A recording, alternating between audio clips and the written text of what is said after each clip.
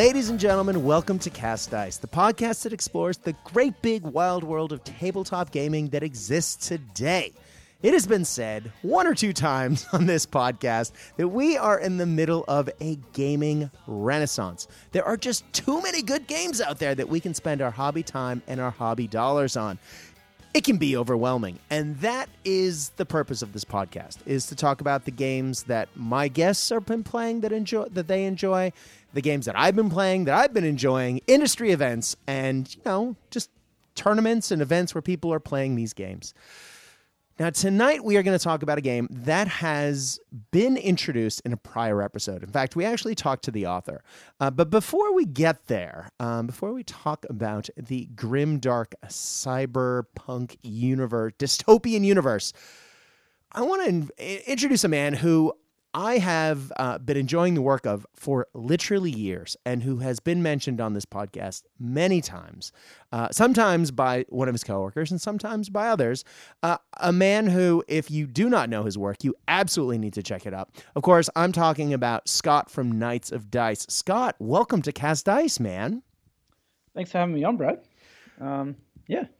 Oh, brother, I don't know where to start when sort of talking about the projects you've been involved in because you have some serious hobby. Let's start with the most recent stuff and see if people can work their way back. You have taken a bunch of the Batman miniatures games, the Suicide Squad box in particular, and you've repurposed it for Reality's Edge. Now, you took the Joker, the Jared Leto Joker model. And I'll be honest, I'm not a fan of that particular model, and I'm not a big fan of that Joker. No arguments here. Yep. And you took that and you, with minimal converting, you repainted that and did it entirely. You made him look like Roy from Blade Runner, Rutger Hauer's character. Yep. Yeah, I think the platinum blonde sort of paint job on there sort of did a lot of the heavy lifting for that. I just had that box sitting around. I was big into the Batman game for a couple of years and then sort of drifted off as, the shiny magpie gamer thing happens. What are you talking about? I've never done that. Yeah. So I just had that box sitting around and I'm like, these kind of look in theme for Reality's Edge, which is the thing that's currently, getting my hobby juices flowing. That's right. Now, you have turned Captain Boomerang into you put VR goggles over his eyes and you messed around with his hands and you basically made him look like a hacker wearing a VR rig. You, of course, as being one of the studio guys with Knights of Dice, you've also then made your own, cat terminals, and you've made all of this actually illuminating terrain that actually have LEDs in them and light up, so you can actually have that like dark, noir, neon-soaked settings to your games, and it looks bloody amazing, mate. Yeah, thank you so much. Kind of at a bit of advantage with what I do for a living with just like hobby stuff, as I've got all these resources at my disposal. So if feel like, all of our equipment, I feel like manufacturing, if I want a particular thing that doesn't exist on the market, I can just make it. And I don't know. I guess it's awesome. So one of the cool mechanics in Reality's Edge that I really like, and I know the author spoke about when we had him on the show, was the fact that a lot of games, when you play them and when you're playing in an urban environment, they often feel deserted. You just don't have the people around that, an urban sprawl would, you would think would be there. And so Joe, the author, said he sort of borrowed the mechanic from Gangs of Rome, and that there are actually templates that represent crowds that move around the tabletop. And then there are individual sort of non-player characters that sort of wander around the board at the same time. That is such a cool mechanic. And Joe, of course, has been making and started selling sort of acrylic templates that are see-through of sort of people that are sort of ash colored that move around the tabletop. So they don't necessarily distract you from the actual playing models, but they are, the crowds are represented on the tabletop, and they are something that you can interact with.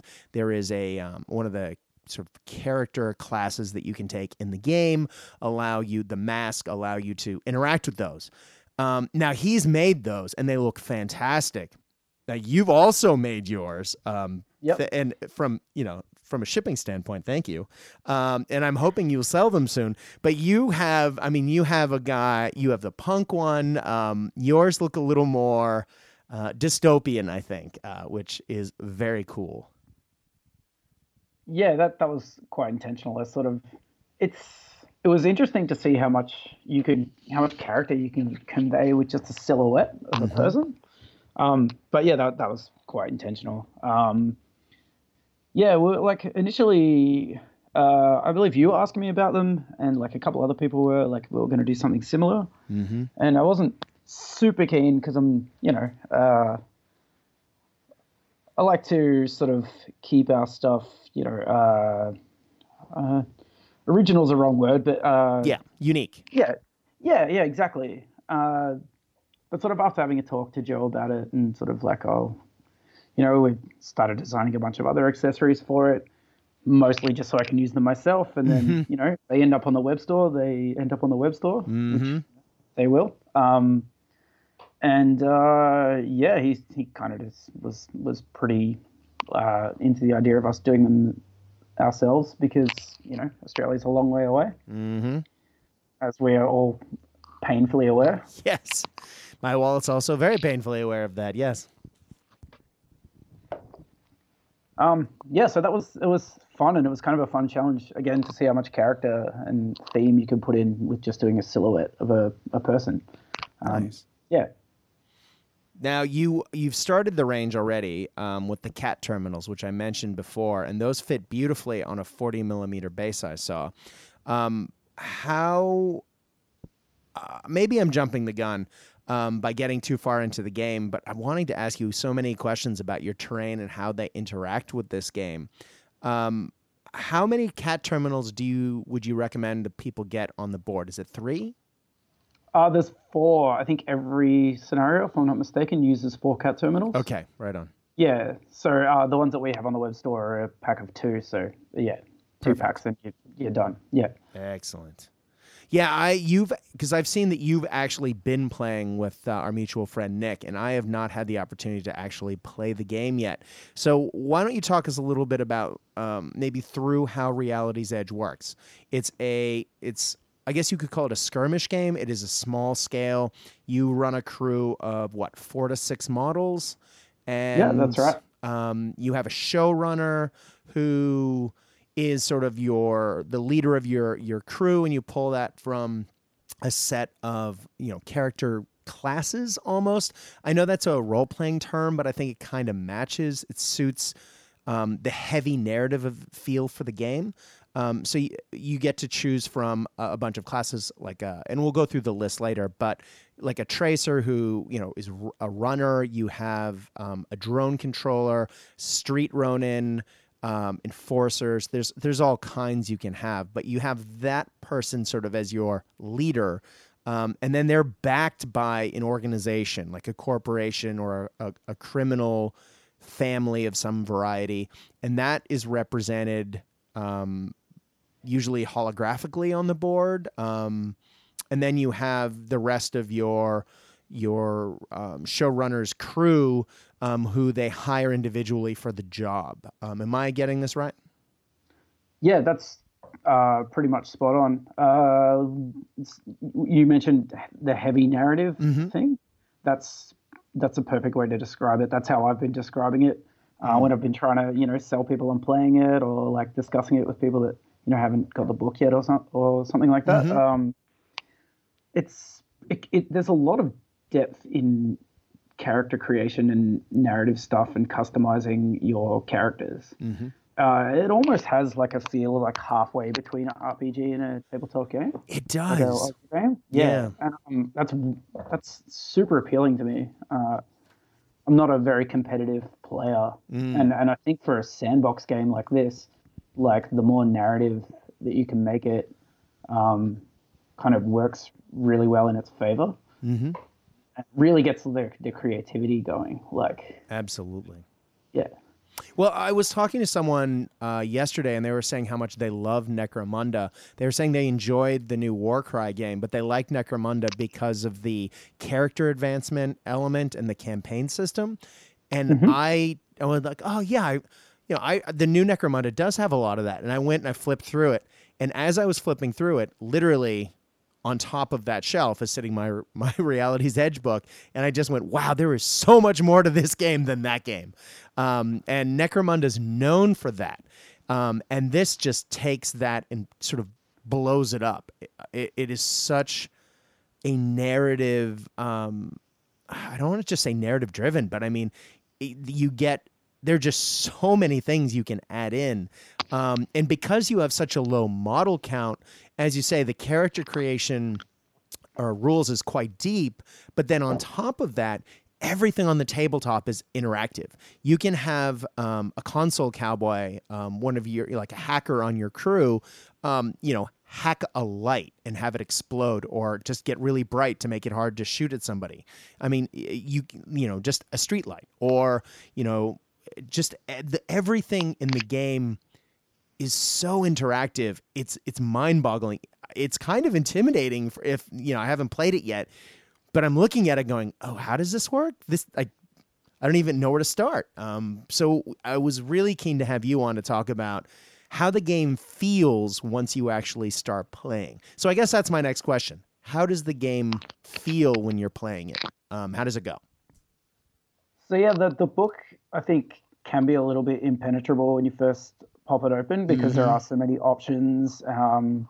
There's not really an index or as such, so like it can get a little, into the weeds pretty quickly.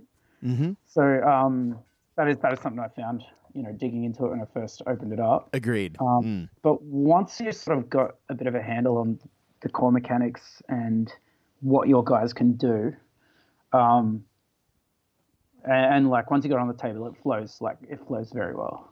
Nice. So yeah, so I was a big fan of This Is Not a Test. I played a lot of that when it was sort of a couple of years ago, and got quite into that, and we did a bit of a campaign and stuff. And obviously the core mechanics are pretty much identical. And it's a D10 system. It is a D10 system. So, and and most of your basic rolls will either go down to, a stat test, which is against a 10. Yep. Your stat plus your dice roll as a 10, with, modifiers and such, or an opposed roll, which is just, obviously your stat and whatever you roll. Versus what someone else adds their stat and what they roll. Yeah, right. Exactly. So that's, the very core of it. And that's pretty simple, and you kind of get a handle on that pretty quickly. So yeah, I don't know, it flows really well. There's because it has that depth, there's kind of a lot of cool things you can do, and it sort of feels very narrative when things start happening on the table as well. You mentioned the trick with the hacking the lights of a building before. I kept pulling that on Nick, and much to his, his annoyance. And for instance, he has a tracer in his crew, which is the free runner that he's sort of tooled up to the nines with chrome that makes them move faster and stuff. And that character will be leaping over buildings and getting in my face before I want them there. And yeah. So that narrative really does come through when you got it on the table. So it's like a cyborg parkour champion. Yeah. Exactly. Yeah. Exactly. So cool. Yeah, that's one of the character classes that I keep looking at going, I really need to convert one of you. That looks super cool, because it's sort of a trope that you don't see in a lot of other game systems. But yeah, and it's been super effective in the few games that we've played, just because it can cover ground so much. And there's a lot of things on the table that get in your way, like with the crowds and such. So being able to like leap over a building and get in your face is pretty valuable. That is. So okay, let's talk about the crowd mechanic, because you've mentioned it and I've mentioned it. So with the crowds, they either you interact with them, you can get them to get in your opponent's way, but once bullets start flying, I mean, these aren't, bovine, cows that are standing in the pasture watching sort of, blankly. As soon as things go wrong, and the action starts happening, these are people, they interact like that. How does that feel? Yeah, it's interesting. We haven't started our campaign yet, which is I think we'd approach the way we approach the crowds with our gangs a little bit differently. Mm-hmm. Because if you shooting through a crowd or something, you can there's heavy penalties for that in the campaign. Oh, okay. Yeah, so if you accidentally shoot a civilian, that's going to impact you negatively after the game. But yeah, the crowds will panic if you shoot near them. It's not super likely, like you have to roll a 1 on a D10 roll, but we have had it happen. And then there's various effects. They can turn on you, they can just run away or just get in your way. But it's been really interesting to see how they play a factor during the game, because they really do have a big presence. Yeah, and they're in just about every scenario that I was going through. Now, there are a lot of scenario options for this game as well. How do you? I mean, you having played This Is Not a Test, which has similar mechanics. Do you feel like this is sort of the evolution of what was sort of presented in that game? Oh, very much so. I think it's like This Is Not a Test. It's a really great like grab bag of things that we love about other games. Mm-hmm. I think Joe mentioned that on your show, that it was just sort of like a greatest hits almost of like cool mechanics from other places. And that was great, but Reality's Edge really feels like an evolution of that, where it's sort of the next iteration of taking the core of that and really pushing it further. Yeah. And yeah, I think it's a really cool direction to take it, because again, it's a sandbox game where the fluff is minimal, it's miniature agnostic. You have like endless options, so pushing it into that more narrative place, I think really was like a really good direction. Yeah, and I love how there's NPC rules as well for like rent-a-cops and gang members and street punks and drunk salarymen and everything in the back. So you don't always necessarily have to be playing. Like maybe if you and your opponent wanted to have a game where it was one of you trying to hack something in, it isn't like you are having to constantly have one gang battling another gang. There are rules in there that you can actually, play, not a head-to-head fight every single time, which I think is very cool as well.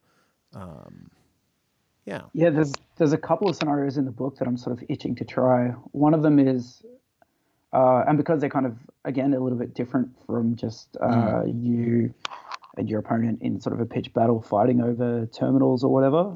Not that any of them are just that, there's always like something going on. But there's the scenario that Joe wrote that uses one of the Knights of Dice models, actually, one of our scenery kits, the flying noodle cart. Oh, yeah. The little ramen cart, which when I found out about that, I was, over the moon. I'm like, that's my favorite model in our catalog. And yeah, I'm like, this is super cool. Like, we have to protect the flying noodle cart as it moves across the table. That's awesome. And it's not quite, but it's almost a co-op scenario, because it's, right. one side, gang on either side of the cart, and then there's a bunch of NPCs that start spawning every turn. And I mean, I just really want to get my little ramen onto the table, and it sounds super fun. Yeah, man, and that is a cool model too.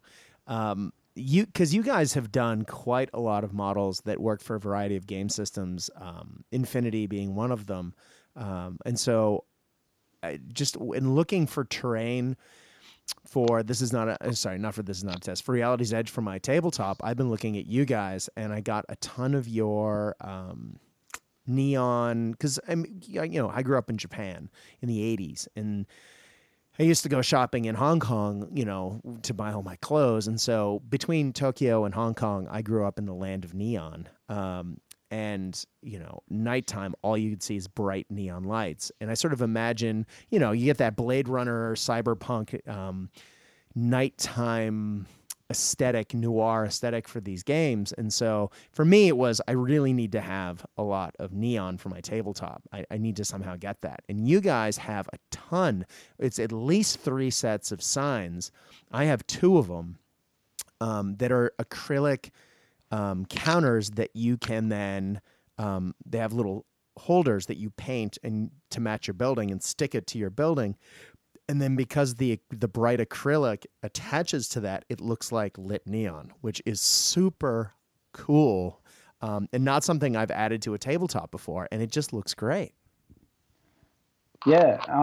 Thank you. Yeah. It really adds a lot to the feel of that. Yeah. And like you're saying, we have a lot of stuff for Infinity and stuff. When we first started designing models for a sci-fi setting, it was always my intention to go with that sort of 80s, 90s cyberpunk feel rather than the super clean sci-fi aesthetic that everybody else sort of does for Infinity, because I didn't see a lot of that stuff out there, and I'm a huge fan of that aesthetic. Yeah. Growing up on, Ghost in the Shell and Akira and Blade Runner and all that stuff. And sort of it was like a way to, have a different approach to that sort of sci-fi setting. Yeah. And then for a lot of years after we started doing that, I really wanted a cyberpunk game to play without kits. Mm-hmm. And so this, when I found out about Reality's Edge, I was like completely stoked. I'm like, this is perfect. This is exactly what I want. I love This Is Not a Test. And I love narrative wargaming, and the setting is perfect. Yeah. So given that you have access to everything that Knights of Dice makes, and you're saying you're avoiding the sort of clean science fiction of Infinity, that sort of aesthetic, I'm planning on using your city range because I got quite a few of your buildings when you had your studio sale. Are you also looking to use sort of 20th century buildings with extra neon and sort of science fiction-y sort of vehicles and vending machines with that? Or are you looking to use some of your more I keep wanting to say Sandbox Hydra, but I know that's not Sandport Hydra. Yeah, stuff? Sandport Hydra. Sorry, long day. Yes. The Sandport range. What are you looking to do in your games? Because I know that you made cat terminals that actually lit up, and as I was talking about earlier, and that looks great. But I haven't seen, because you keep focusing on sort of the terminals and the models, I haven't seen a lot of the actual background. Yeah, sure. So I plan on using a mix of all of it. I've been sort of, chipping away at my own personal table. The few games I've played have been sort of a table I'd made a while ago and that we sort of donated to our club. But yeah, I plan on using a bunch of it. So there's a bunch of prototypes sitting at work that I'm sort of greedily eyeing off. They're just sitting on the shelf, like assembled, and I'm like, yeah. And one of those is recently we went back and redesigned, sort of did a reimagining of one of our first kits into like, a bit more of an interesting shape and using a few of the techniques that we've learned over the years. And it's a kit that has, it's the reimagining of, what's it called? The Morrison building, which was one of our first kits. The original kit is just a square block that's, almost a foot tall. It sort of takes up a decent chunk of the table. Mm-hmm. But the Reimagine kit is sort of all split into floors. It's got all kinds of balconies and bits and pieces, and then there's also like an extension kit that we have that you can put on the roof, and so it changes the silhouette of the building. Oh, that's cool. And both of those sort of different pieces have like additional floors that you can put on there. Mm-hmm. And so as an example, for our website, I built a bunch of those floors, and it's just sitting there, and it's a huge beast of a thing. Yeah, it is. Because it's got 4 or 5 additional floors on it, and skylights and all kinds of things. So I plan on swiping that from the shelf. Because the Morrison building in and of itself is a big piece. It is, yeah. And named after famous Melbourne wargamer / gamer in general, Mark Morrison, I'm assuming? No, it's named after Grant Morrison, the comic book writer. Ah, of course. There you go. Yeah, all of the stuff we did, the Century City stuff that we did originally, which was nominally with the Batman game in mind. Of course. Most of those buildings are named after writers and artists that have worked on Batman. Well, that's an embarrassing slip. Oops. That's fine. But that makes total sense. Of course, I should have realized that. I just knew that, for example, you guys have the Dainty Szechuan restaurant in your Chinatown range. And I have been to very many times the Dainty Szechuan restaurant in Melbourne, and I know that Viv likes to sort of nod to Melbourne's Chinatown in that range. And so I was I was inferring too far. Oh, yeah. Well, the Dainty Szechuan is one of my favorite restaurants in Melbourne. I'm obsessed with hot pot. Yes. I think I'm going to get a hot pot tattoo soon. Like it's ridiculous of an obsession. Nothing wrong with that, man. Yeah. And then they do a very good hot pot there. They do. Yeah. They do. Right on. All right. Well, let's get back to Reality's Edge. Let's talk about your crew, because I know you've been working on a lot of models, but let's talk about your first crew. How did you approach crew building in this? Did you sort of hodgepodge, throw it all together just to see what things did on the tabletop, or did you put a little more thought into it when you were sort of first trying it out? Because I know you guys are still sort of figuring things out. And I guess by extension, where would you go in suggesting things for people who are looking at this game for the first time? The thing I would suggest is just find some models that you like. There's so much depth in the character creation, and even though there's limited options for the character classes, which they really are more like character classes, the operatives you choose for your very RPG like. Even though there's the options for customizing the classes then after you pick that character is so in depth that if you just find something you think is cool, you can probably stat it out pretty easily. And that's kind of what I did for my first crew, which is it's got a few Infinity models in it. It's got a bunch of models from Human Interface Nakamura Tower, that board game with the really great cyberpunk miniatures. Yes.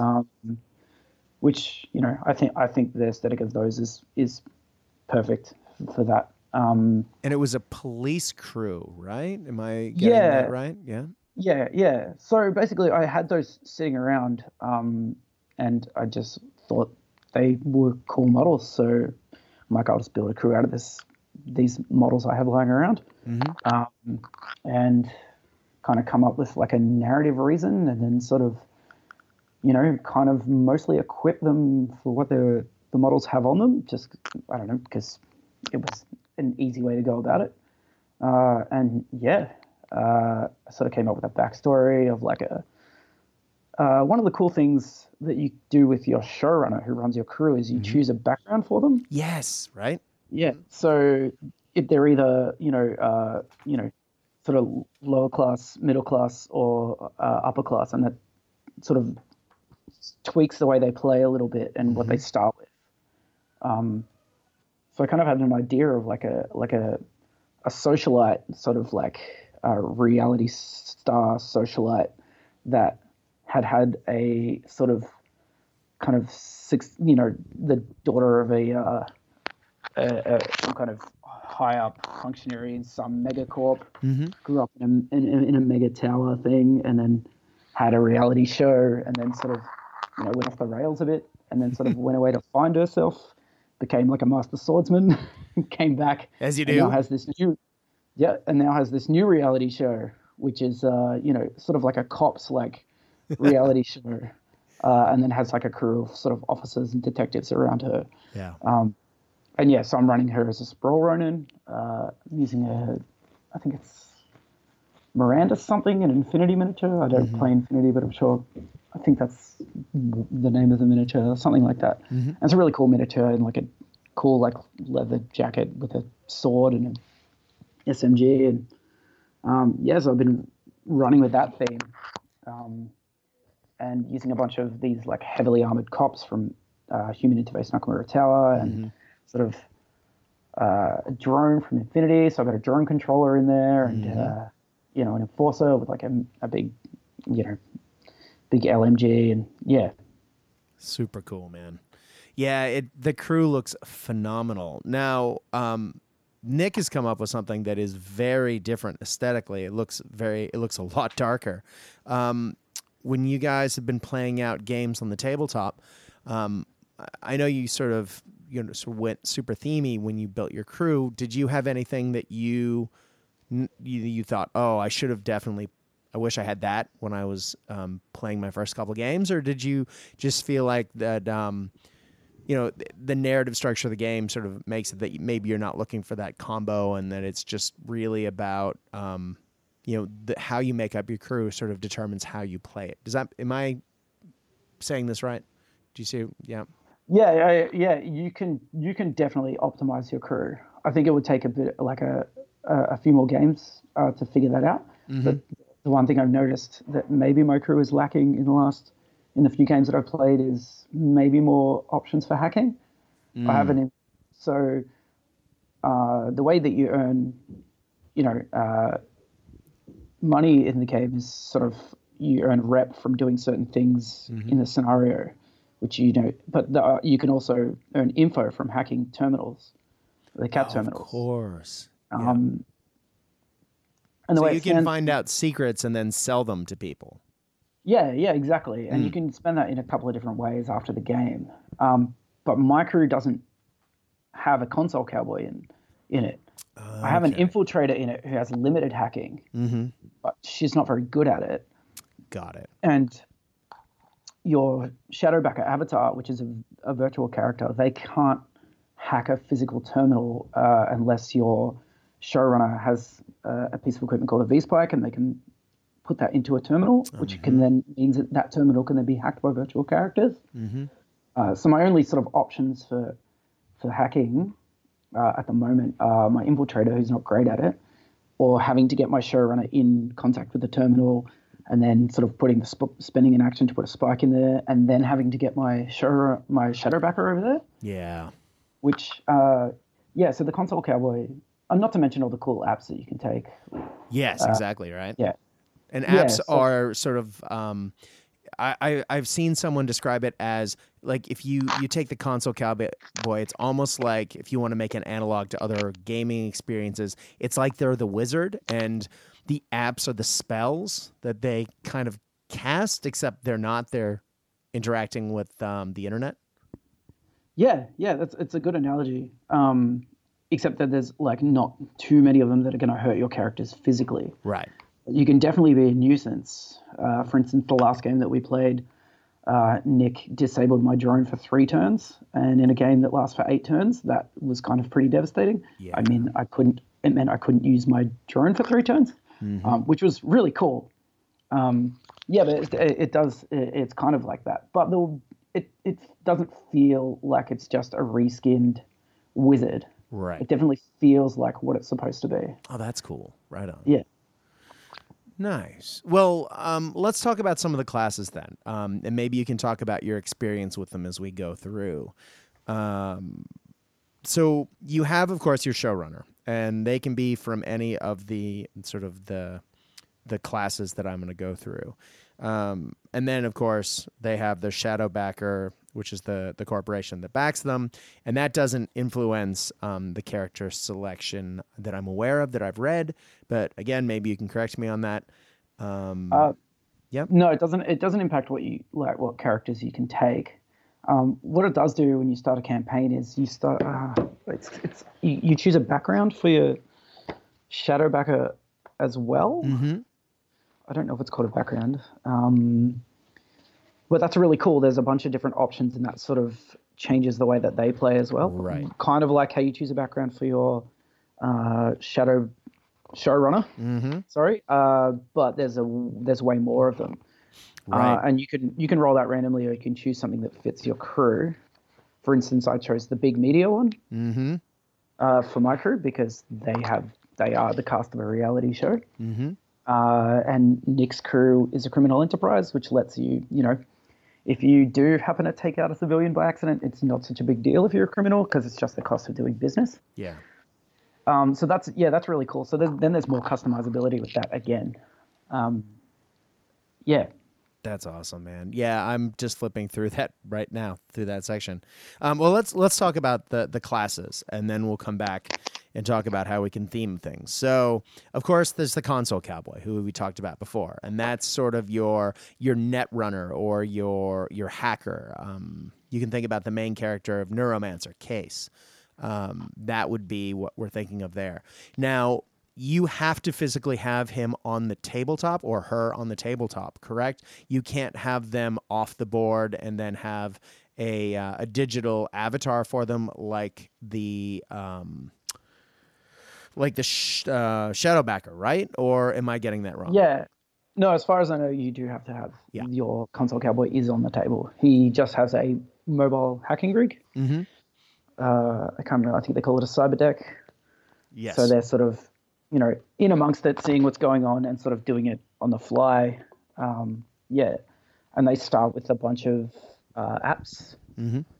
Your cyber deck has stats as well. Mm-hmm.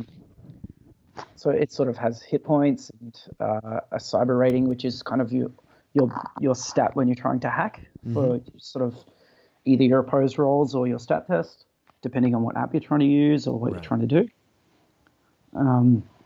But yeah, they start with a bunch of different apps, which I think are randomly determined. Yes. Yeah. They are. Now, there is a Facebook group. Of course there is, because there's always a good Facebook group for these games. But there's a great Facebook group that we are both a part of. And people have made cards for the apps that you can print out, which I think, which I've printed out and laminated and have ready to go. And I think that will make it a lot easier, so you're not flipping through the book. You actually have the little apps and what each one does, and you can just put it down and say, yep, this is what I'm doing here. And you can share it across the table with your opponent, and yeah, I think that's a really good idea. That'll actually be very useful because there is quite a lot of things. Because the rules run deep, there's quite a lot to keep track of. Mm-hmm. So little aids like that, and sort of I've been trying to figure out the best ones that I need as well will be very helpful. And for the apps, that'd be great. Yeah, and there's also, while I'm there, there's also a, I'm trying to think of the term. I'm sorry. It's been a long day, gang. Not a player guide, a card, quick rules reference. Thank you. That someone else has made that is super handy. They did a great job on that. They made it look identical to the book. It's got page numbers in it. It was something that's like sort of sorely lacking from the book, as well as like a sort of comprehensive index. I think that's one of the limitations of the book, which I'm going to assume is a page count thing from Osprey. Yes. Which they've got their. There's the limitations to sort of the printing cost. It's a huge book. There's a huge book. There's a lot of meat in there, so I don't really begrudge them sort of having to cut out the extras like that. Yeah, exactly. But that's I've also printed that out and laminated it, and that's going to come in very handy. Yeah, man. Yeah, just talking about how thick the book is. It has been my bedtime reading for the last 2 weeks, and I'm a very fast reader, and I often read for a fair bit of time before I go to bed every night. And I am astonished at how little I've gotten through the book. I tear through narrative books like they're like nothing, and I'm reading this, and of course it doesn't read like a narrative book, but even then,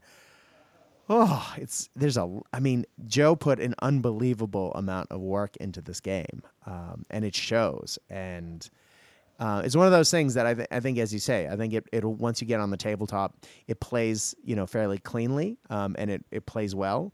But then when you want to go back and add things, and you want to add the depth, and you want to have that narrative, the story grow between games, mate, it's all here.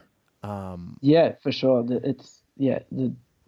The depth of it is really impressive. Yeah, it's a very impressive package, especially given that it's a miniature agnostic game. Right? Yeah. I mean, this feels like something that a team of developers play tested for a long time. And, yes, there were play testers that play tested it for a while. I know, Joe, of course, this is not a test.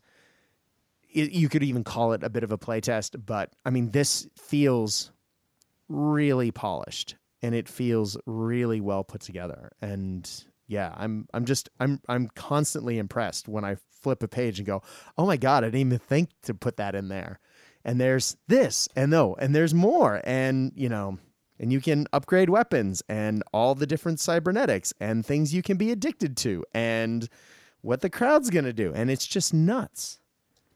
Yeah, it's really cool. And it's also like, it seems like a lot of the options that is included are just because it's fun, and that's great. Right. Like, there'll be a bit of flavor text, and then, oh, your guy's dead. Why don't you just go and clone him if you have the cash to do it? Like, that's super fun. Yeah.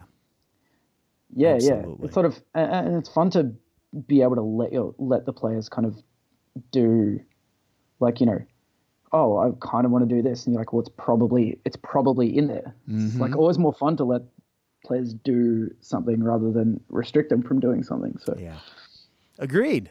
And just so cybernetics are a part of this game. Like, you can lose a limb and then, no problem, growing back, or have a chrome one put in. But I love how, as the more mechanical you become, the less humanity you have, and how that actually plays out on the tabletop, and you can go sort of psychotic. The depth is crazy, and it's cool, and there's consequences for everything that you do to your characters, and it as you say, it feels very role play, but it's a tabletop game at the same time. It's amazing. I'm a huge fan of how this game is made and how it's laid out, and I really want to get playing it because it feels right. Yeah, it definitely does. That Cybershock thing is something that we keep forgetting about now. Because there's a lot to sort of pass through. That's one of the ones that we keep sort of like forgetting that, oh yeah, that's a thing, that's a test that we need to make in a certain circumstance. But yeah, it's super cool. Like everything feels very in theme and serving kind of a narrative function. Yeah. And as I said, everyone can have cybernetics added to them, either at the beginning or over the course of the games, depending on either they want to upgrade themselves or if they lose a body part or whatever reason. But there is actually a cyborg character class. That's one of the character types that you can have. And there's differentiated between a light and a heavy cyborg. So if you want to have, I guess, like the character from Ghost in the Shell, or I guess would that be an infiltrator? Anyway, I mean, I guess you could do it either way, but yeah. she's basically a brain in a body, right? Like, right. Yeah, so you could probably get away with a light cyborg or something. A light cyborg for her versus like the giant mech machine, RoboCop, or the Ed 209. Isn't there? Yeah. It was the Ed 209 in like RoboCop 2 that had a brain in it or something. I think that was right. that would be the heavy one. RoboCop. Ooh, another thing I could sort of look at for this game. Anyway, sorry. But yeah, so we have the cyborgs, which are, definitely part of the cyberpunk aesthetic. Have you had any experiences with cyborgs? Yeah, I've been playing against Nick's Heavy Cyborg, and I've sort of started out another Heavy Cyborg for my next crew, which is going to be that one with the Suicide Squad models in it. Which I'm sort of just ripping the conceit of Blade Runner, basically doing sort of a replicant crew. Nice. So my Heavy Cyborg I'm treating as like a big mining unit. So I'm also using a Night Models model for that. Have you seen? There's like a Joker pack that has a massive clown in there. It's really huge. Sort of got like a cut off like denim like battle jacket on with studs and like, so I've converted that model. I just put a gun in its hand basically, but I'm going to run that as a Heavy Cyborg. That's awesome. And Nick's Heavy Cyborg is pretty punishing. Sort of has a lot of HP. It's pretty hard to take down.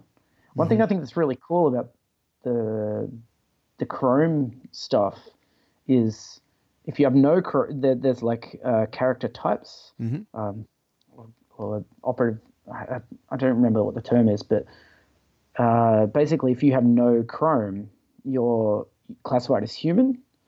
If you have some Chrome, you're classified as an augment, which means you can suffer from cyber shock, but it's kind of hard. So your Chrome can sort of go haywire and make your brain go a bit weird.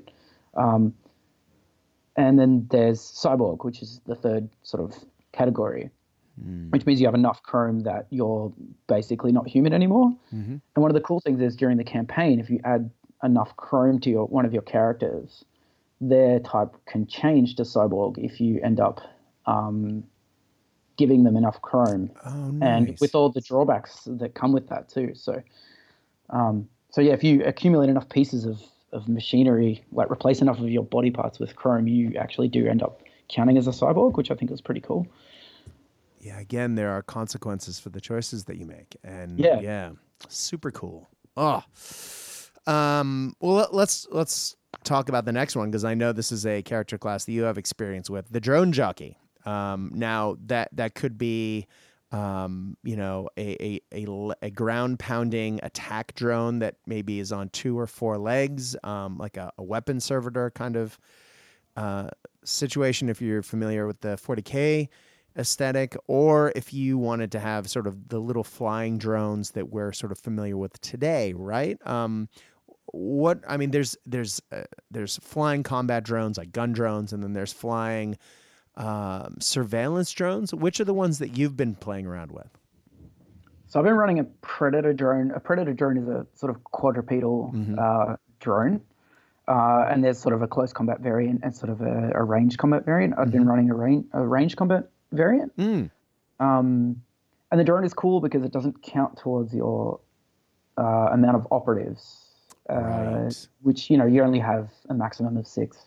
But you choose your drone jockey, and it's basically a piece of equipment, except with all its own stats and sort of, and there's the 4 basic drones, but then in the advanced equipment, which you can't sort of take at the start, you kind of have to hunt down during your campaign. There are other types of drones you can get as well. Oh, nice! I haven't seen that. Yeah. But yeah, I've been running a range drone. Been playing against Nick, running his close combat drone. And it's an interesting mechanic because of the way that your drone gains AP. So the very basic activation system of the game, I think Joe might have talked about it, and if anyone's played, this is not a test, it's the same. You make a metal test, all your characters have a metal stat. That's right, yep. Which is kind of just an overall quality of your character, basically. So how quick they are to react, pretty much. So you'll choose a character to activate, and you'll roll a d10.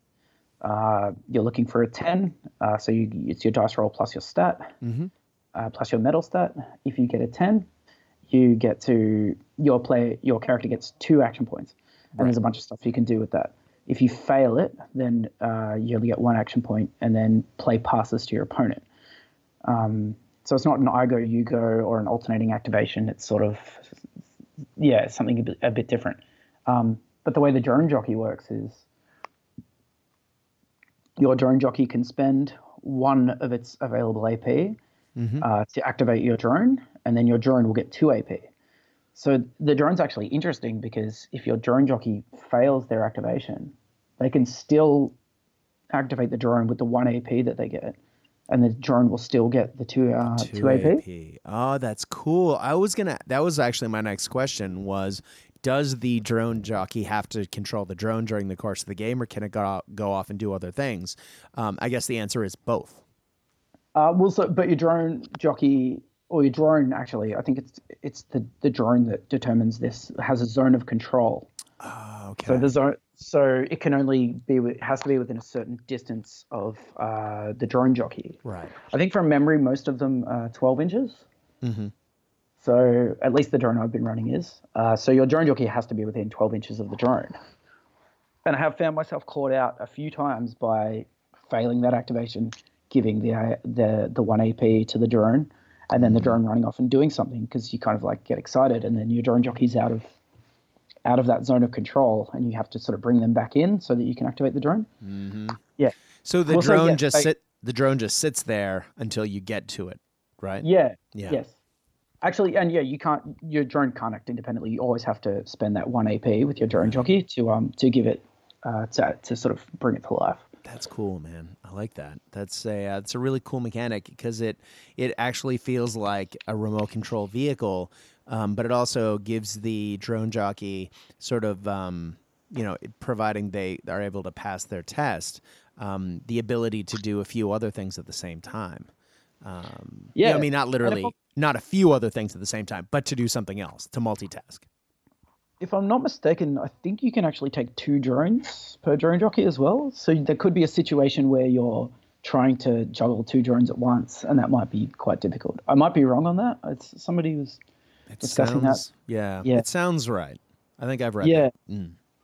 Well, the next character class is the Enforcer. Now, the Enforcer is sort of like a retired soldier, or sort of your action-y type hero model, sort of a tough, experienced warrior, I guess, but not to be confused with the street samurai, or the street Ronin, which we'll get to in a bit, which is sort of your modern day samurai. So the Enforcers, you've been running one? I have, yeah.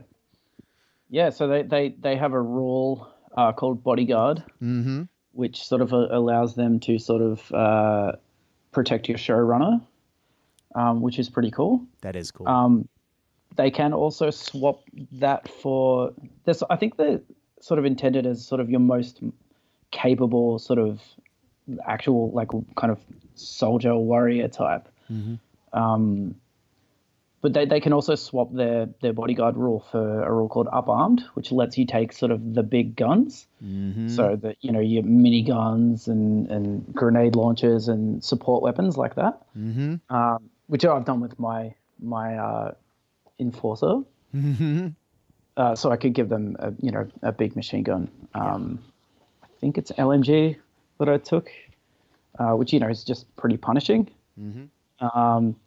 But yeah, I think they're pretty straightforward. They have sort of they're just good at fighting, which the characters aren't really intended to be sort of professional soldiers. They're more sort of like scrappy, sort of like street punks trying to make a go of it. So I think that's the one character that's sort of with a bit of training or at least experience to sort of do that kind of thing. Nice. And do you feel that having someone with a heavy weapon is a big advantage? Does it have upsides and downsides and sort of balance out? It does. Most of the heavy weapons do have a downside, so there'll be like move or fire, or for instance, the minigun has a rule called unreliable, which means it can jam. I think the gun that I put on mine has move or fire, but I gave them a piece of equipment that sort of negates that rule. So, which is the articulated weapon harness. That's right. So almost like when you see a Steadicam or like a camera rig that sort of has that motion control, or which is pretty cool, I think. It is. It's very much like the heavy machine gun people from Aliens. Yeah, exactly. Yeah, which is super cool. It is. I mostly just gave him the heavy weapon because the model had a big machine gun just slung over his shoulder, and I thought it looked cool. So I'm like, oh, I'll take that. But it does, when it hits very hard. So it's and then the way you take damage in the game is sort of rather than having wounds, everybody has HP, and the damage that you take will be, half of the weapon's strength rounded up. Oh, I missed that. The big guns tend to have pretty high strength. Yes. So when they hit, it's pretty upsetting. Oh. Yeah. Oh, yeah. So they do a lot of damage. I was wondering how that worked. Okay, that's good to know. Okay, cool. Well, you did mention the enforcers being sort of better than street trash. So I think that just means that we got to segue into some street trash. Like any other good urban combat game, we have the generic ganger. Street gang members or just sort of low level enforcers / punks that you can add to a crew. Now, what I love about these guys is they're cheap. And in a game where you have a max of, I think, 6 models in your crew, it's very small size. You can take 2 of these, and they have they sort of give each other strength. They prop each other up with morale wise, because they kind of came from the same place and they're buddies. And I thought that was a really cool rule that gang pride, supporting one another. In a game that's so small model count wise. Anyway, have you seen these on the tabletop? Are they just garbage, or do they have their place in a crew? I've been running them. I've been running one because I didn't have the funds to get to buy 2. The 2 for the 1 slot thing. I've had limited success. They're not, their stats aren't actually that much worse than everybody else. But it's just that they don't have any kind of sort of interesting edge to them, really. Right. They're just sort of no kind of specialist kind of role at all, which I find that you do tend to use that stuff with the characters that have more of a specialist kind of role. But they are good. They are good for sort of just, distracting or firing off pot shots or any of, getting in the way. And because, again, with such a low model count game, that's sort of pretty valuable sometimes. Yeah. Sort of chuck the chaff in the way. Yeah, exactly. Not too worried about them. Yeah. Yeah, and if they die, they die. They were cheap, so it's not a huge loss. Yeah, because I have some beautiful Yakuza models that were painted up by friend of the show, Patch. Oh yeah, those are great.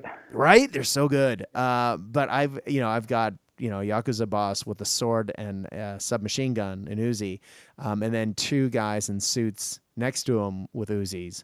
And I was thinking, do I run them as enforcers or do I run them as gangers, and have sort of the showrunner with his 2 minions hanging out with them? Do I run one of them as an enforcer? I think either I'm going to run one as an enforcer or if I run both of them, I'll run them as gangers, just to take sort of that 2-for-1 aspect, which I thought was very cool. But yeah, just how do I sneak that in? One of the things with your showrunner background, if you choose the lower class sort of one, or if you roll that, if you decide to randomize it, your gangers actually become cheaper. Oh, because they're from the streets, so they become slightly cheaper. So that's what I've done with my second crew that I haven't played with yet. That replicant crew. They're sort of, I've got a couple of gangers in there with that background for my showrunner, so it made them a little bit cheaper. Nice. Yeah. I'm gonna have to look at that, because that definitely fits my sort of Japanese themed organized crime crew. narrative that I'm putting together. All right. The next class is the Infiltrator, which goes beyond sort of a modern day ninja. We have, I mean, in a world that's sort of so technologically advanced and yet dystopian at the same time, infiltrators, as you said earlier, need to have an aspect of technological skill to break into places and to sneak around, to get around cameras and security systems. And now you have had experience running with these. In an objective game, these sound like a very valuable class to have. Definitely, and because they can hack and they sort of deploy later. They have a rule that lets them sort of deploy, anywhere on the table, as long as it's sort of 12 inches away from an enemy model and they're hiding. Cool. And because they do have that ability to hack a terminal, which, as important as the terminals are, you have kind of limited options with who can actually access them. It's basically the console cowboy, and your Shadowbacker avatar, which is a digital character. It's not actually on the, in meat space. So, and then again, and as I was saying before, you have to get your showrunner to, put the spike in the terminal to be able to do that. So them being able to deploy anywhere, you can just sort of drop them right on a terminal and try and start hacking that info straight away, even though they're not great at it. So they have very limited hacking ability, but being able to deploy anywhere is cool. They also have a really cool piece of equipment. They come with an EMP grenade, which, you can sort of just drop that and sort of like try to nerf anything with an on-off rule, because you can hack people's weapons in this game and turn them off, or drones, or basically anything electronic. You can hack somebody's mechanical arm if you want. Awesome. And try and turn that off. So that's a pretty cool thing. It's like a one use per game thing. Yeah, you throw a EMP grenade.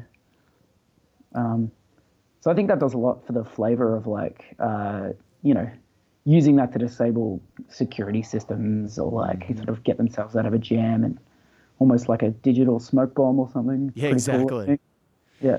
Yeah, man, it's very cool. I love the feel of that, and I love the just the way, that whole aesthetic that, they're not necessarily great at hacking, but they can get in there and they can get going quickly. Now, can you explain how? Because you said there's 4 terminals per mission, and how does that typically lay out? I mean, they're just sort of keyboards and screens that you interact with on the tabletop.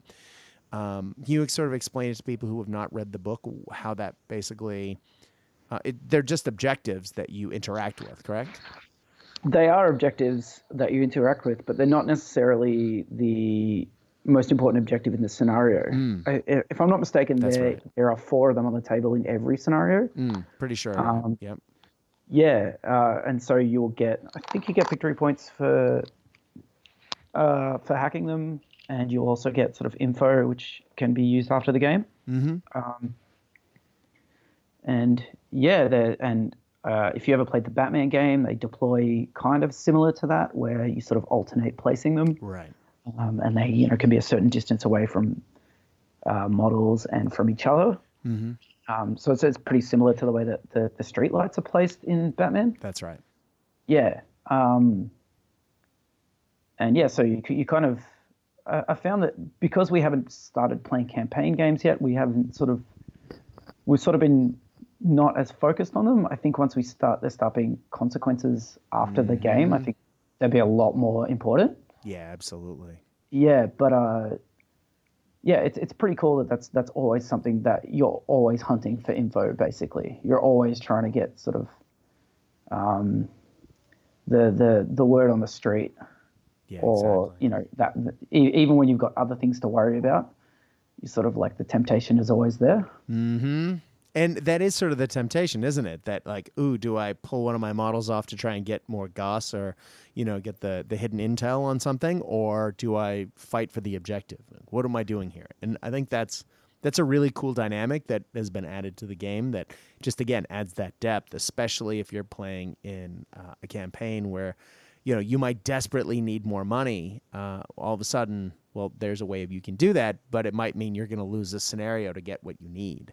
And it just adds, it's really cool. Exactly, and I think it's really cool that they are not the focus of every scenario. Mm-hmm. That it's always something that's there, and it's always something you can do, but you do have other things to worry about. I think that's really makes it really interesting. Yeah, agreed. Well, let's talk about speaking of interacting with the tabletop. Let's talk about the character class that was mentioned earlier. That may be one of my favorite additions to the sort of the genre in the world of social media that we live in now, and we can imagine in the dystopian near future when this might be set. Influencers will definitely have a part on the tabletop, and that's what this character class does.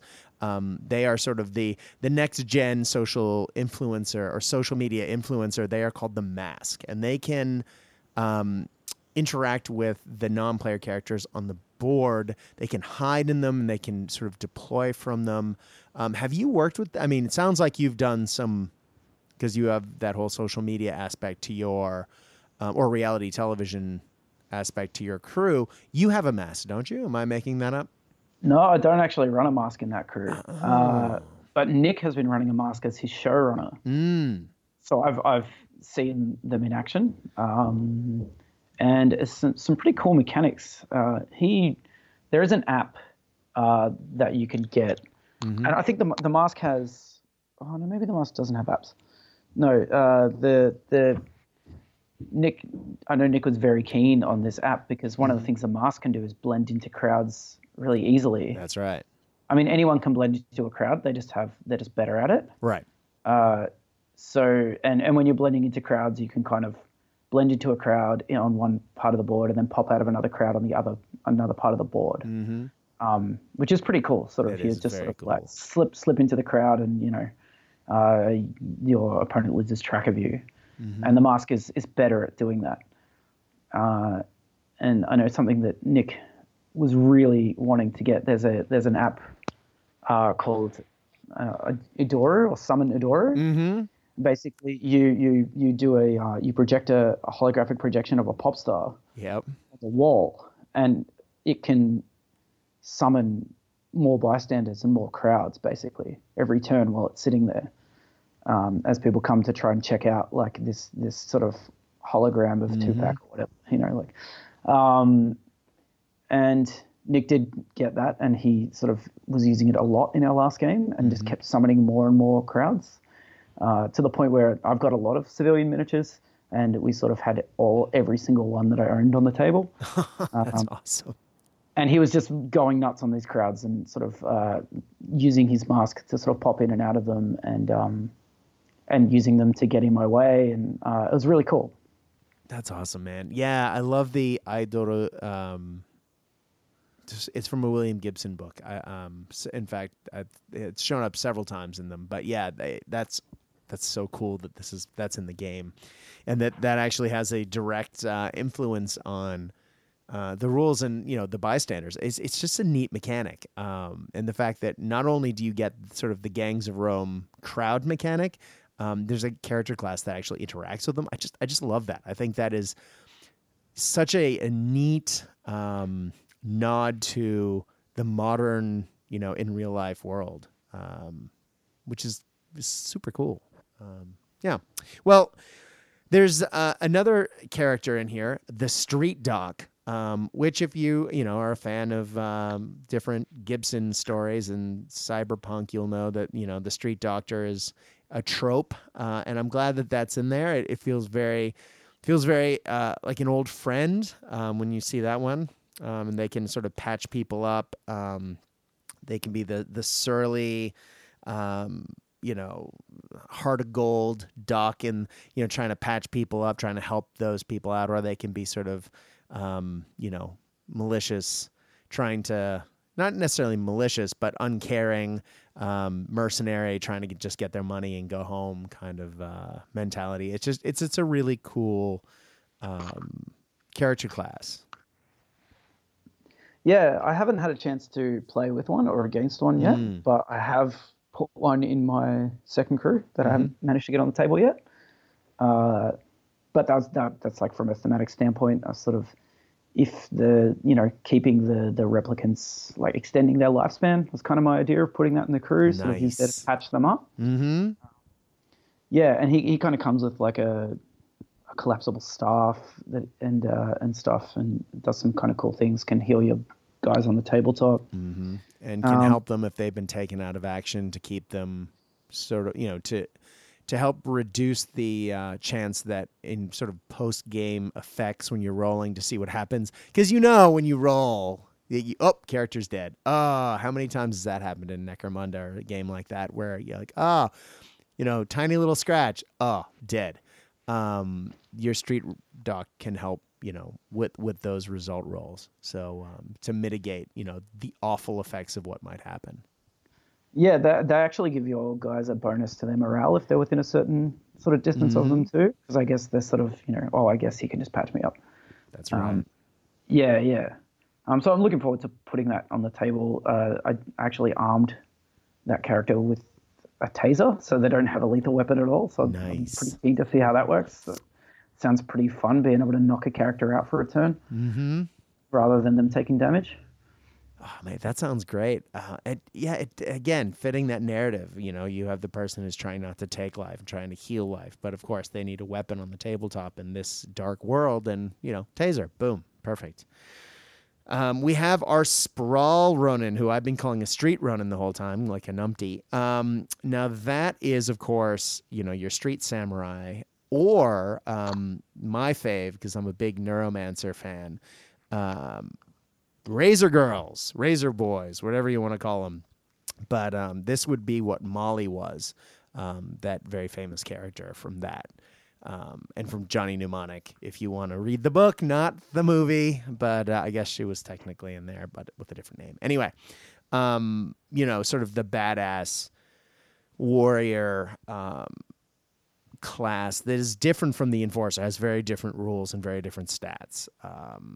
And of course, this had to be the one that I had as my showrunner when I started out, because it is just too cool not to have it. You have one of these.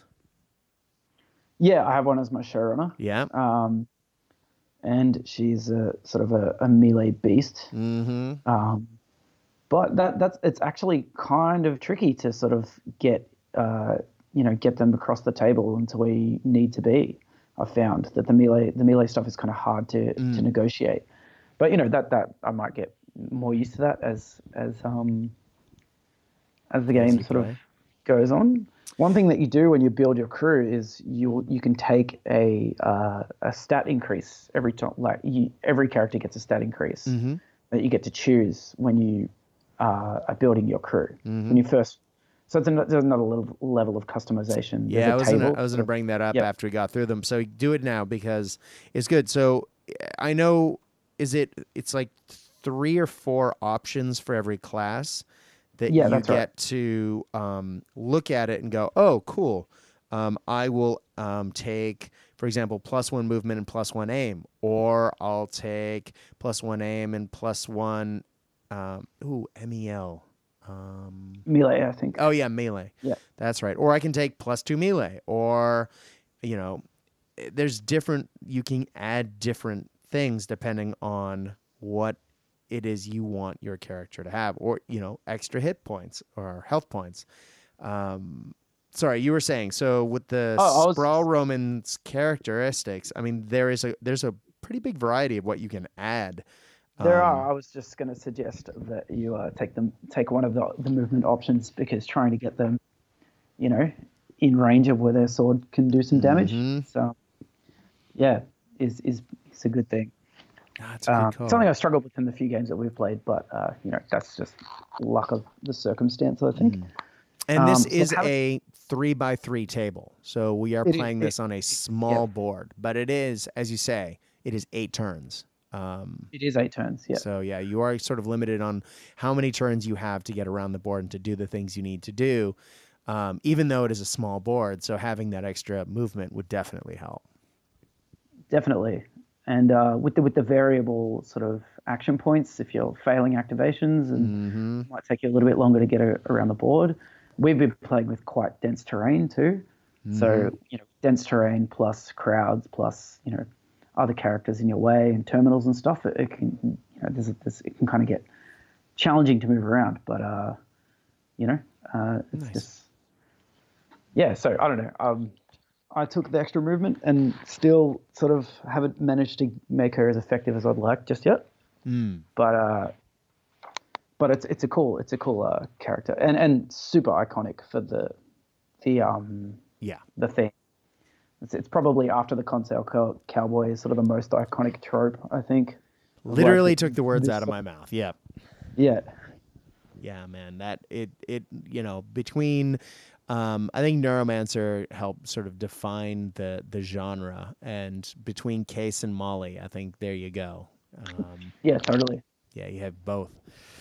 Well, that leaves us with one character class left, and that's the one we talked about before, the Tracer, who is sort of, as we talked about, sort of the cybernetically enhanced parkour guy running around the board. It's sort of like the foot version of a bike messenger, except on, cybernetic enhancements and drugs, zooming around the board to get things done. Now, you've said that you've seen this on the tabletop. Yeah, Nick's Tracer has been a nuisance to me in all the games that we've played. And that's just because it's everywhere where you want to be? Yeah, pretty much, yeah. Surprisingly very effective just because of that maneuverability. Mm-hmm. I mean, he's kind of gone to the nines with the right kind of chrome on it and being able to sort of, enhance it so that it can just bound around and, pretty cool. They have a rule where they sort of ignore some climbing and some falling stuff, and that sort of makes them very able to sort of just clamber over buildings and other obstacles and cars and stuff. So this sort of feels exactly like it should, I think. Nice. Yeah. It feels like something that would exist. Thinking about, how popular, maybe parkour is now, just having, and, how in action movies that's sort of translated in. If you look at 70s action movies versus action movies today, there's a lot more, running, jumping over, under, around things. And is sort of in our mentality, and the fact that that's actually a character type that they put into this game feels good, feels right. And yeah, I think it's really cool that it's there. Now, something that I did notice I was going to say was the variable stats, but another way you can customize your characters. Now, there are weapon types that each character, quote unquote, can take. I think that can take is not necessarily the right verb, because when I was trying to figure out how to arm the models that I already had and make them characters, let's go, this one doesn't fit because, it doesn't necessarily have the weapon that I necessarily want. But that's only to get a bonus. You can literally arm your characters from the basic weapon list right off the bat. You just don't get maybe a bonus to use them. Is that right? Yeah, that's right. So each character class has a favored weapon type, basically. Mm-hmm. And it's not a weapon that you have to take or that you start with. You still have to pay for it. Mm-hmm. It's just that they are so comfortable using that weapon that they get a bonus to hit with it. It's a +1 bonus to hit, basically, for if they're using that weapon. And there'll be some sort of, it'll give you a few options in there for your primary weapon set. And you pick one of those, right? You do, yeah. So, for instance, the Tracer has an SMG, one melee weapon, or a handgun. Mm-hmm.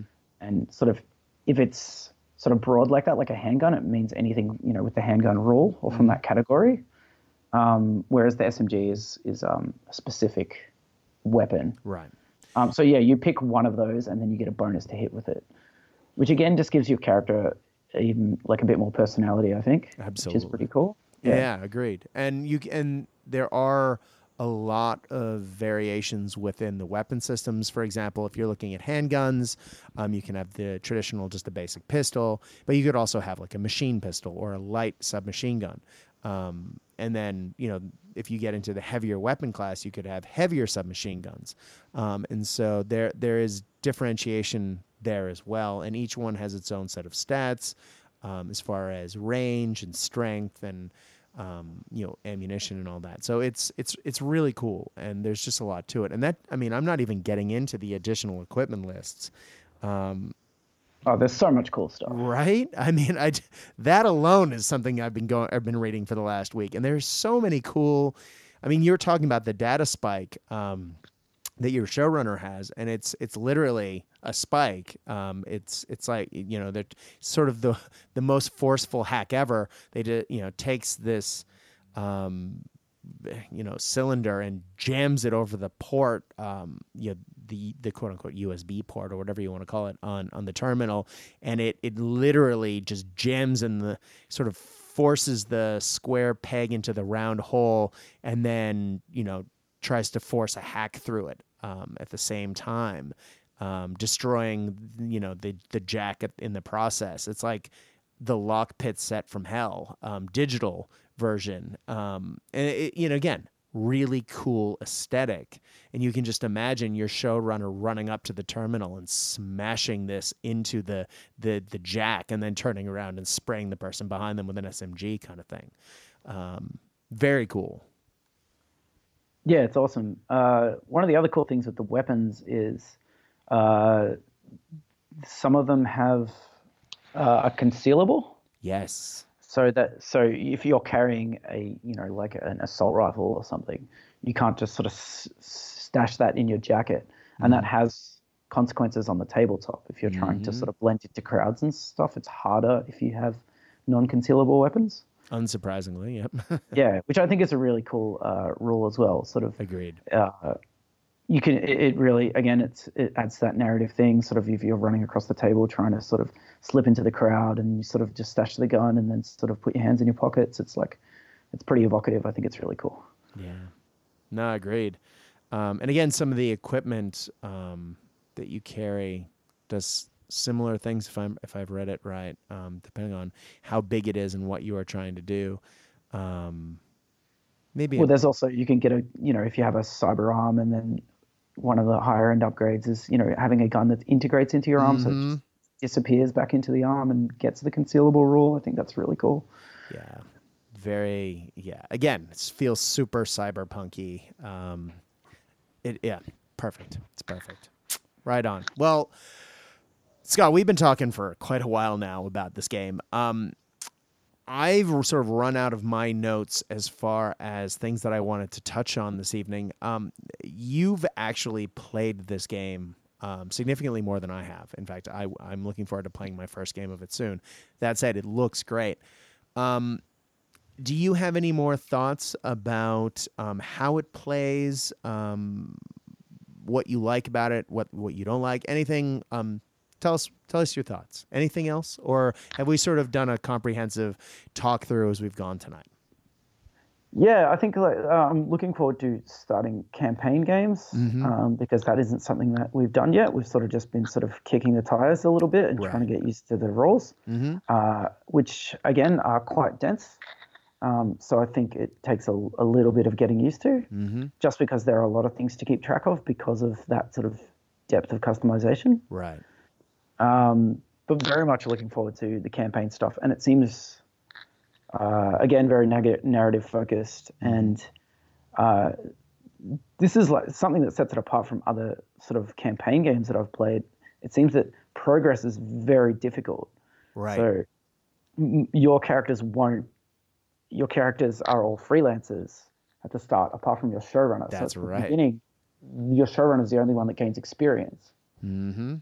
And you need to sort of hire your freelancers on a permanent basis, which they may not do. That's a sort of a dice roll, and and you can only sort of try and do that with one character per game. So it'll take you a while to get to a point where a crew is sort of everybody's getting better. Yeah. Which I think is interesting, because it sort of postpones that sort of late campaign thing where there's sort of a very heavy imbalance in the crews, which, playing a lot of Mordheim or games like that, that's sort of the inevitability of that once someone starts getting on a roll. Mm-hmm. And someone else has a couple characters that died, randomly. All of a sudden, you can start to feel really uncomfortable. Yeah, exactly. And then it's sort of that's sort of, in my experience, sort of ends up being the death knell of the campaign once it starts sort of tipping too far one way. Exactly. It seems like it'll be a bit more sustainable for a bit of a longer term because the progress is so hard fought. But yeah, very much looking forward to sort of getting some Link games and starting up a thing. I'm glad you said that about hiring the characters, because I found that to be a really interesting mechanic. Because you do sort of become attached to certain characters, but I mean, you can chop and change your crews out of the freelancer part pretty freely, which, I mean, guess it makes sense if it's your showrunner and their shadow backer, sort of it's their story, and then as your showrunner both builds the trust of the people they work with, they learn that the people who work for them learn that they're dependable, and at the same time they figure out that these are the people I need to have all the time. They can actually hire them on permanently, and then as you say, they start accruing experience. So it feels, in a land of where we actually work, where there are people who are consultants who come in. Again, this feels like part of the modern world, or an extension of it, or the next logical step. And I can't think of another game that really does that. And I think Joe's done a really good job of putting it together. The game feels good. I think so too. I think he's just really nailed the theme of it. Yeah. And the just how narrative it is, I think is something that's really exciting. At least if you're the kind of gamer that I am, where that sort of thing excites you and gets the creativity going. Totally. And I think it sets it apart from other things that are out there too. Agreed. So there are the games that sort of have that element, but it's just pushed it that much further. Mm-hmm. But without, dipping too far into RPG territory. Yeah. Yeah. It definitely is still a tabletop skirmish game. It just, you're right. It's not a role-playing game. It definitely isn't. But it isn't a traditional skirmish game either. It's its own animal. It's a hybrid. It's great. I hope we see more games like this, because there's just so much opportunity to do cool things with it on the tabletop. I think Joe's really hit it out of the park. I think there's a lot of, it needs a giant pat on the back for this, because clearly it's been a labor of love, and he put a lot of work, and it's great. Yeah, for sure. And I think it seems to be sort of getting some buzz, which is awesome, because it's a great game. And I think when sort of Cyberpunk 22, what is it? What's the game? Is it 2077? 2077. I think when that sort of drops next year, I think people might sort of flock to it, much like sort of they did with Fallout, and This Is Not a Test, and that's sort of fed into that. Agreed. And people should. Have you seen the miniatures that are coming out for the new version of the role-playing game? No. Based on the video game? I can't remember the name of the company, but there are miniatures coming out based on that game, and they look incredible. Ooh, another set of miniatures I need to buy. Ooh, and they'll be perfect for this game. Yeah. My wallet's screaming already. Yep. Well, I have my dog jumping up on my knee, which is usually a sign that he needs to go out for walkies, and I think that might be the end. Scott, thank you so much for coming on to talk shop tonight, man. It's I'm desperate to play this, and I hope to play Reality's Edge with you soon. But thank you for coming on to talk about your hobby and talk about what you like about the game. Any parting thoughts? No, nothing else. I suppose if you're in Melbourne, in the north, or even if you don't mind traveling, check out Axes and Ales Gaming Club, which meets every Thursday night on at Tallboy and Moose, which is a brew pub in Preston. And we sort of take over the whole back of the brewery and have a bunch of tables, and it's really fun. That's where I've been playing Reality's Edge. And let's talk about that, because so this is a club that the terrain is largely provided by Knights of Dice. Now, if you are not familiar with Knights of Dice, that is Knight, Knight as in a knight in shining armor. Search them up, because their products are truly astonishing. It is the best tabletop terrain possibly there is in the modern world, and that's saying something. They are my favorites by far, and I absolutely love the stuff that these guys do. I own a ton of it. It's durable. It's easy to put together, and it just it's top tier. It is phenomenal, and this is a club where almost all of the terrain is Knights of Dice, and so it's just awesome. Every time I look at pictures, I am just blown away of the games that because you guys have a million different games happening every week. And check out the Axes and Ales Facebook page if you haven't already. If you are in Melbourne, definitely get over there, guys. I'm hoping to check it out on this school holiday, because gotta get in, gotta hang out and play some games, because it looks too good, man. Too good. You guys are doing great work over there. Thanks so much, Brad. That's really kind of you to say. And yeah, it's in a brewery, and they have great beer and they have great food, and it's a really nice environment to play games in. Totally, man. Yeah. Right on. Well, Scott, thank you so much for coming on, man.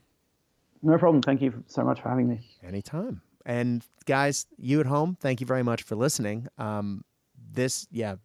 I'm super excited about this game, and it's sometimes weird to have people on to talk about games that I'm really excited about, and I haven't had a chance to necessarily get on the table myself, but I hope you've enjoyed this episode, and I hope you will check out Knights of Dice stuff online. Please check out their website. It is definitely worth a visit.